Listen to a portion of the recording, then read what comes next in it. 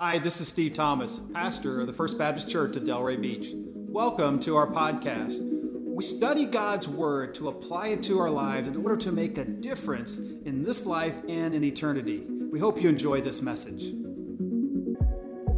We cry out, we cry out.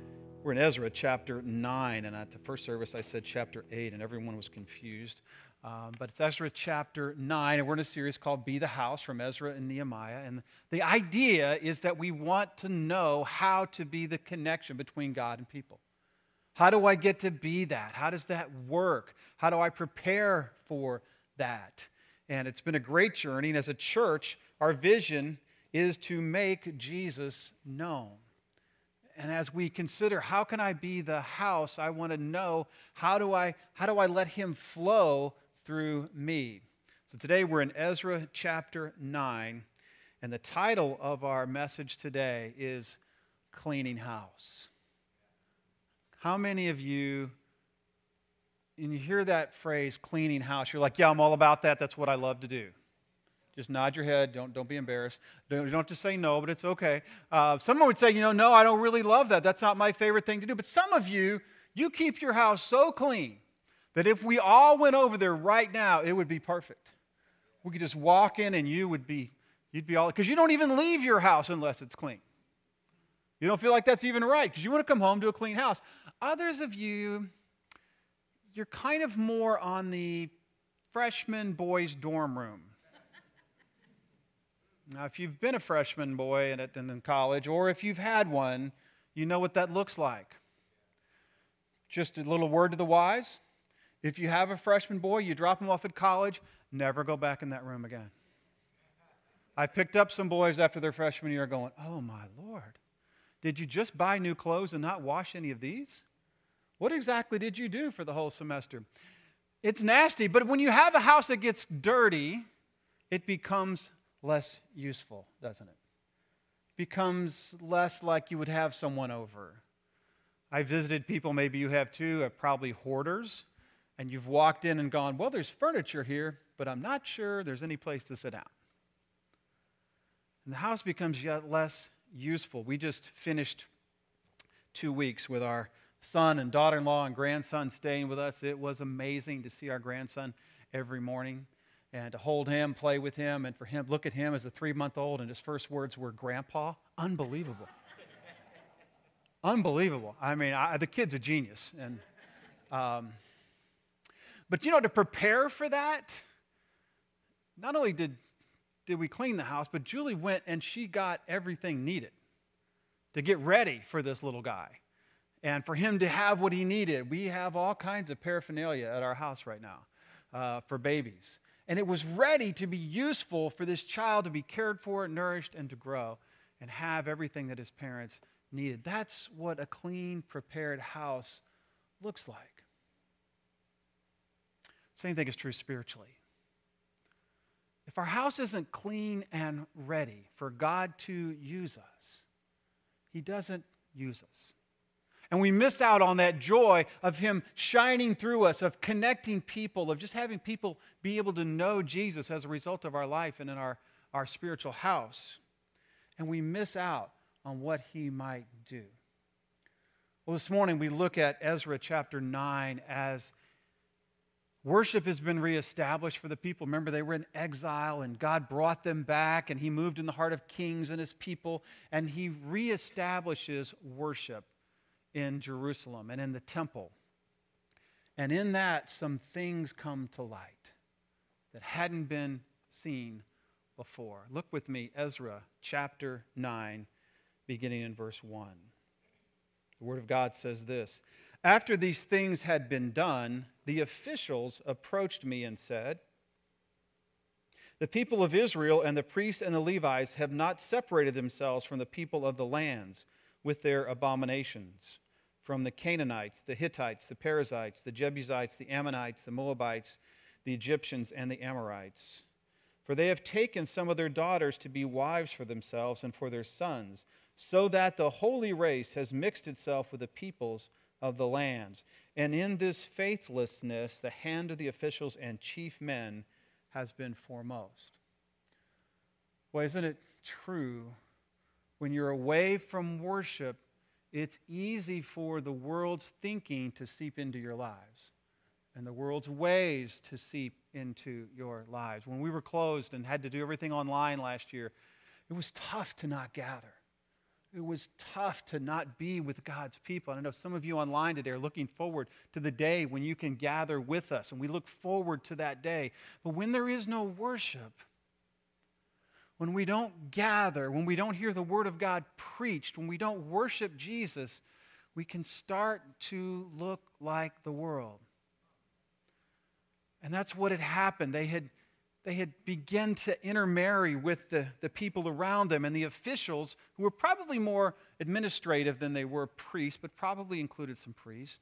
And they came to Ezra and they said, Ezra, look, some things aren't right. The people have begun to intermarry. They've not separated themselves. They've not maintained their distinction. They've begun to intermarry with the people around them. And, some of us have actually let out in that. What a moment. Because it says in verse 2 that the officials were the ones that led him in this. So these are probably some of the same people who had gone out and intermarried with the people around them. They were actually coming to Ezra saying this is a problem. Confession. It's a powerful, powerful moment. And they say that they have not separated themselves. You see, God's people have got to be a distinctive people. In order for them to bless the nation, they've got to be a distinctive people who live to honor Him. And God's people had gotten off track and they'd become intermixed with the people around them. They had not separated themselves. They had intermarried, and it was called faithlessness in Ezra. Now, you maybe go, wait a minute, back up, time out. What is the big deal about intermarriage? Why was it so important for them? Well, remember, God's people were the seed of Abraham. God's people were the descendants of Abraham, and they were supposed to be a very distinctive people and only intermarry among the people of the Israel of Abraham's line. In order that they would not get distracted and get deluded and take on the ways, the beliefs, and the practices of the people around them. So what's the problem with the people around them? Well, the people around them were peoples that had been resettled from the known world around the Mediterranean at that time and beyond, and these people had beliefs of all kinds, but not worshiping Yahweh, not worshiping the God of Abraham, Isaac, and Jacob. They had all these other belief systems. And you say, wait a minute, I thought that God's people were supposed to mix with people. You said, go ye therefore. Yes, but God's people can't bless the nations when they quit being God's people, when they quit living the way that God demands that we live, God's standard. They have to be a distinctive people or they really don't have anything to share. So they said, well, the people began to intermarry. And I know what you're thinking. You've seen Romeo and Juliet. You've seen Love Story. You've seen, what's the other one? The one with the two gangs. West Side Story. Yeah, so thank you. I haven't seen that one, but it's the same story, right? It's two star-crossed lovers. Oh, isn't it romantic? Oh, their parents are feuding. They don't like each other. They're from different gangs. And the two they get together, and it's so romantic, and it's so beautiful, and they both die in the end, and it's so dumb. Sorry, it was a spoiler. I should have given him a spoiler alert. That's how it all ends. And they just want to be together. If they're families, they're from different religions. No, that's not it at all. Listen, marriage in those days was much more of a business contract than it was romance. So understand what they're doing is they're saying they would form a marriage in order for there to be an alliance between families often, especially if it was outside of Israel. This was a business deal. We're gonna have our kids marry so that we can share in our purposes and we could help each other. And in doing so, they would become like them and dishonor their God. Because in doing so, they were saying to God, what your way, the way that you've given us to live is not what we're going to stick with. We're going to embrace everyone around us. You see, intermarriage for us, you may say, well, what does that mean to us? Because we're not Israel, right? No, we're not. We're not. God's people have been grafted into, as you're a follower of Jesus, you've been grafted into the people of God. But you're not the nation Israel. America is not Israel. So how does that affect us? Let me say this, first of all. Intermarriage is not a racial issue, okay? It's not an issue of, hey, you married someone outside of your race. It has really nothing to do with that. It's a faith and worship issue. See, when you marry someone or when you connect with outside culture and you abandon who you are, you abandon God's people, you take on their beliefs. That's what he's talking about. See, what is your faith? So many times you'll say, well, you know, if I marry someone who's not a believer, is that what he's talking about? Yes, but it's not the only thing he's talking about. But Paul says if you find yourself married to an unbeliever and they choose to stay, you should stay with them and help them follow Jesus, right? But it's more than that. It's much more than that. See, so many times people who follow Jesus begin to take in and buy into the world religion, to the worldview of the culture around them. You say, well, what do you mean? Well, there's really only two choices of faith. You go, no, Steve, there's 4 world religions. Let me just tell you, there's only 2, really. Following Jesus and depending on yourself. That's the only 2 options. You can name any other world religion. It's really all about, I can be good enough, I can earn it, I can meet the standard, and I can earn my way either to heaven or the next life or whatever you call that, and I'm going to depend on myself. The question is, am I guilty or am I innocent? Right? Mark Sayers, in his excellent book, Disappearing Church, gives a description of the latest strain or the latest example of this. He's talking about what he calls the third culture, which is the culture that goes beyond where Scripture really was kind of believed to be truth. We're now in a place where Scripture is not believed to be truth by most people. And we've entered an area of Gnosticism, which was a 1st and 2nd century invention. And he says this in his book. I think it's really helpful to understand the people around us. He says this new religion could be detected in an increasing obsession with the self. Sound familiar? With personal development and the preference of spirituality over religion. In other words, I'm a spiritual person. And with therapy over communion with the transcendent God. I just have to stop there for a moment. There's no substitute for communion with God. Not a therapist, not a self-help book, not a yoga class, not some friends. There is no substitute for coming into contact, coming into the presence of God. He says it was the elevation of self above God. It's always the elevation of self above God. Always. He says, although this religion seemed new, Martin Buber noted that it was the return of an older strain of thought. It was the return of Gnosticism, the gospel of self. He says the only authority left then in the third culture is the authority of the self. I'm the one who chooses. I'm the one who decides. I get to pick how I live. I get to pick. It's what comes out of me is what I'm going to do. It's what I find within myself. The truth is within you. No, it isn't. It's not. If we're going to worship self, though everything keeps changing. We are not God. We're created beings. And this manifests itself in so many different ways. You see it all the time. One of the ways that it happens is that people say, you know what? I'm mad at God and I'm judging Him for what He did in my life.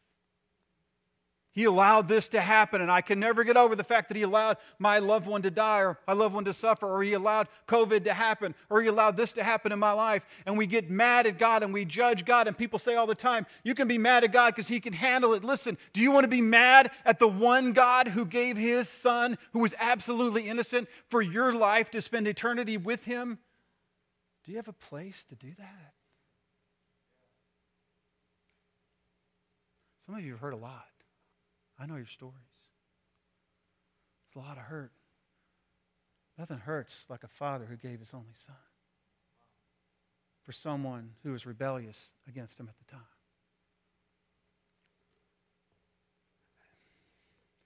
Oh yeah, God can handle your anger. I just don't think you want him to. You know?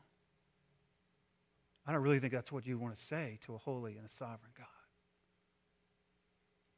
Another way that people, this whole authoritative self, this worship of self manifests itself is saying, you know what, the Bible isn't really God's word. Because we've come so far, we've progressed, we've evolved, we're so much better than we used to be, and we can handle different expressions of sexuality. And really what the Bible says is just so old. Listen, is it the word or is it not? Is it not? We accept what the world puts forth as morality, sexual orientation, sexual choice. Do I believe what the Bible says is true? That God has built a way for me to live that's the very best way.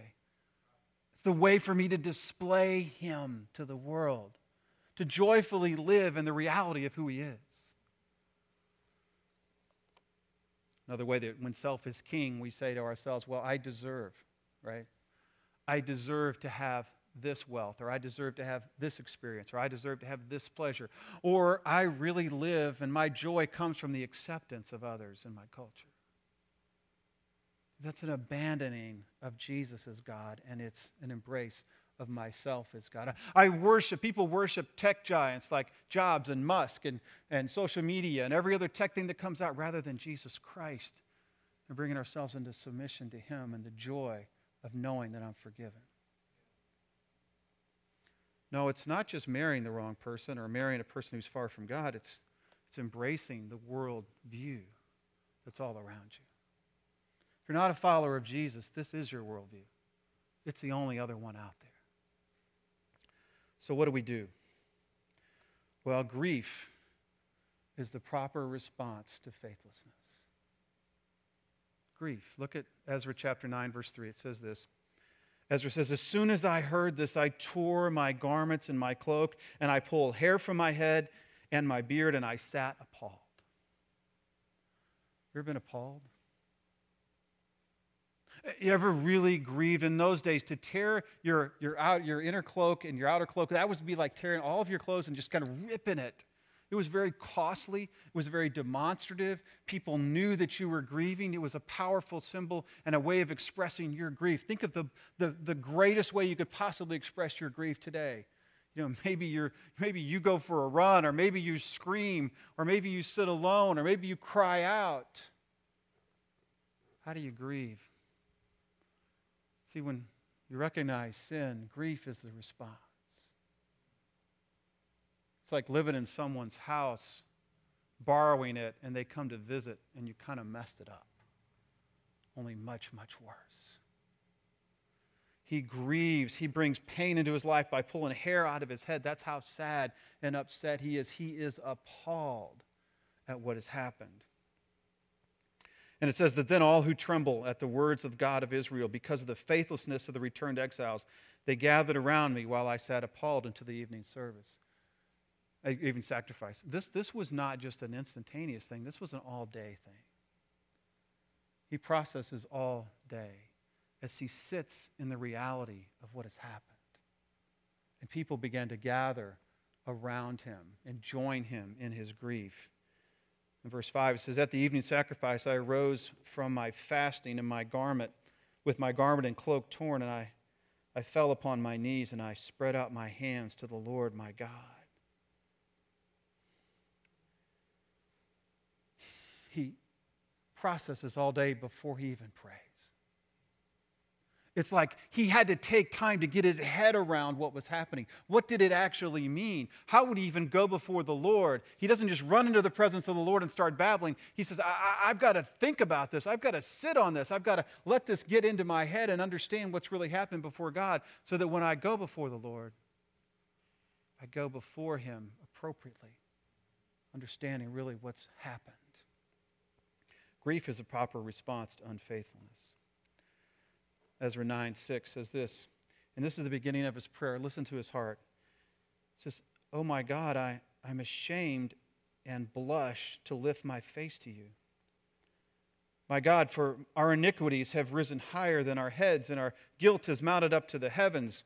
From the days of our fathers to this day, we have been in great guilt. And for our iniquities, we, our kings and our priests, have been given into the hand of the kings of the land, to the sword, to captivity, to plundering, and to utter shame, as it is today. What happens? Ezra spends all day in grief. And it's interesting what he doesn't do, right?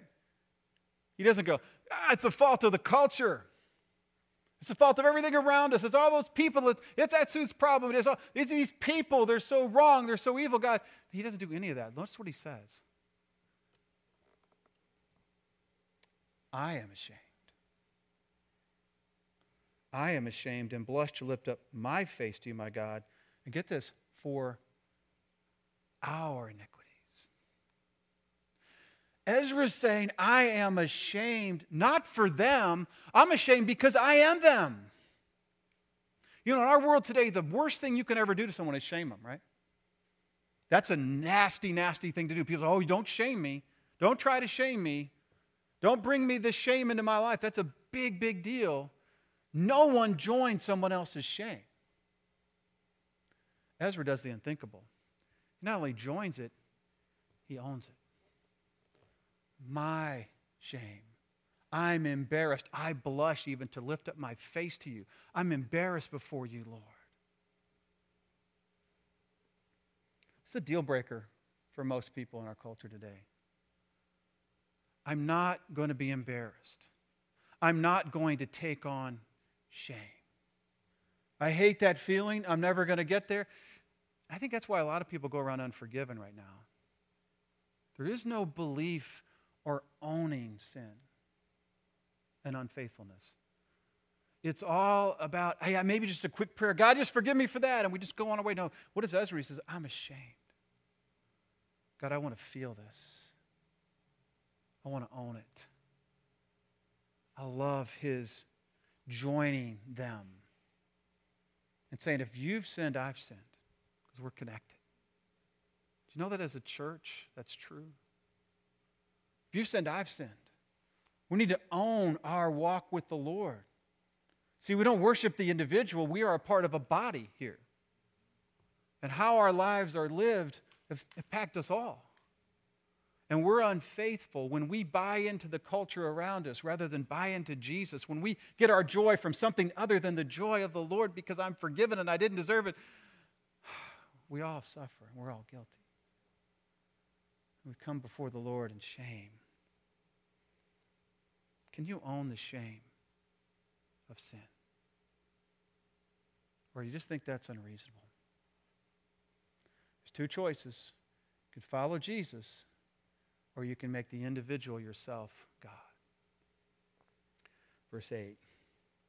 Ezra continues, goes, but now for a brief moment, favor has been shown by the Lord our God to leave us a remnant and to give us a secure hold within this holy place, that our God may brighten our eyes and grant us a little reviving in our slavery, for we are slaves. Yet our God has not forsaken us in our slavery, but has extended to us the steadfast love before the king of Persia, to grant us some reviving, to set up the house of our God, to repair its ruins, and to give us protection in Jerusalem and Judea. He goes back and he says, God, we don't deserve this at all. You rescued us from exile. You moved miraculously in the heart of the kings and the heart of your people to bring us back to this place and to revive us. Even though we're not the dominant culture anymore, we're slaves. We belong to Persia. We belong to Babylon. Even though we're not in charge, God, you've given us some reviving. You've touched us and said, hey, I want you to represent me. I want you to be my people. I want you to show my glory. I want to give you that even though you don't deserve it at all. Ezra's saying, listen, you've given us this and we've squandered it away. We're risking losing it all. See, God has given us an amazing opportunity we in no way deserve. We in no way deserve to represent him. We as a church, we don't deserve this. We don't deserve to get to have Jesus in our lives, to have the Holy Spirit living through us, to know the joy of the Lord. But grace that God has given us to do this should always result in wanting to live to honor him, right? Verse 10, he says, "But now, O Lord, what shall we say after this?" And always remember, when you pray, you need to be specific. And watch what Ezra does. He says this, "For we have forsaken your commandments, which you commanded by your servants, the prophets, saying, the land that you are entering to take possession of is a land impure with the impurity of the peoples of the land, with their abomination, and have filled it from end to end with their uncleanness. Therefore, do not give your daughters to their sons, neither take their daughters for your sons, and never seek their peace or prosperity, that you may be strong and eat the good of the land, and leave it for an inheritance to your children forever." Ezra goes right down the line. This is what we have done. And you may say, "Wait a minute, Steve, I remember Jeremiah 29, where he says, hey, when you're in exile, don't forget to seek the welfare of the city and marry your daughters and sons off." And what he means by that is, to marry your daughters and sons off within the community of believers so that you can be a distinct people even in exile. Ezra says these are our sins. He's very specific. This is the commandment that you gave us. This is how we violated it. When you pray, be specific. General repentance is of little or no value. If you ever pray like this, "God, forgive me of all the stuff I did yesterday. I forgot what it was, but whatever it was, I'm sorry for it, and please forgive me. Amen." And you get up, and nothing's really changed, has it? You say, "Well, God knows what I've done. He knows where I've sinned. He knows it all. I just got to acknowledge that He knows it all." But He always wants to know, do you know? Do you know what has dishonored Him? Do you know what has gotten in the way of you being able to display and represent Jesus Christ? Do you know? See, sadly, we don't often. Get specific. Get specific before the Lord, saying, "God, this is what you said. This is where my life doesn't line up." Ezra gets very specific. Verse 13.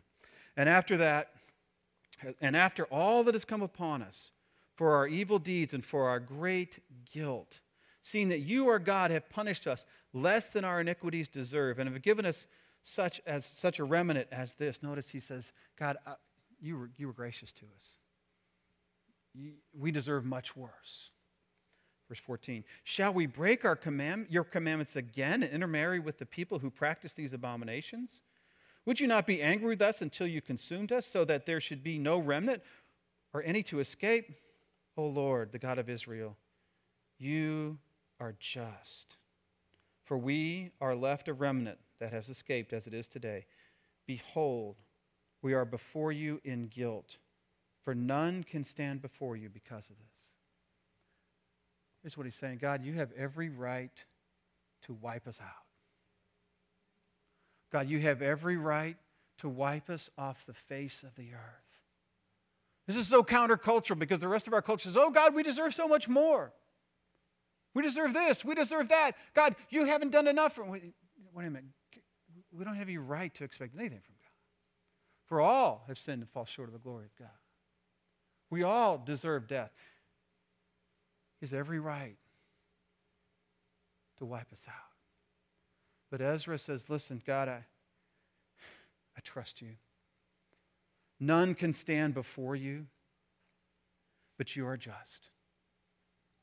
We recognize your right to do exactly what you want to do and need to do in our lives.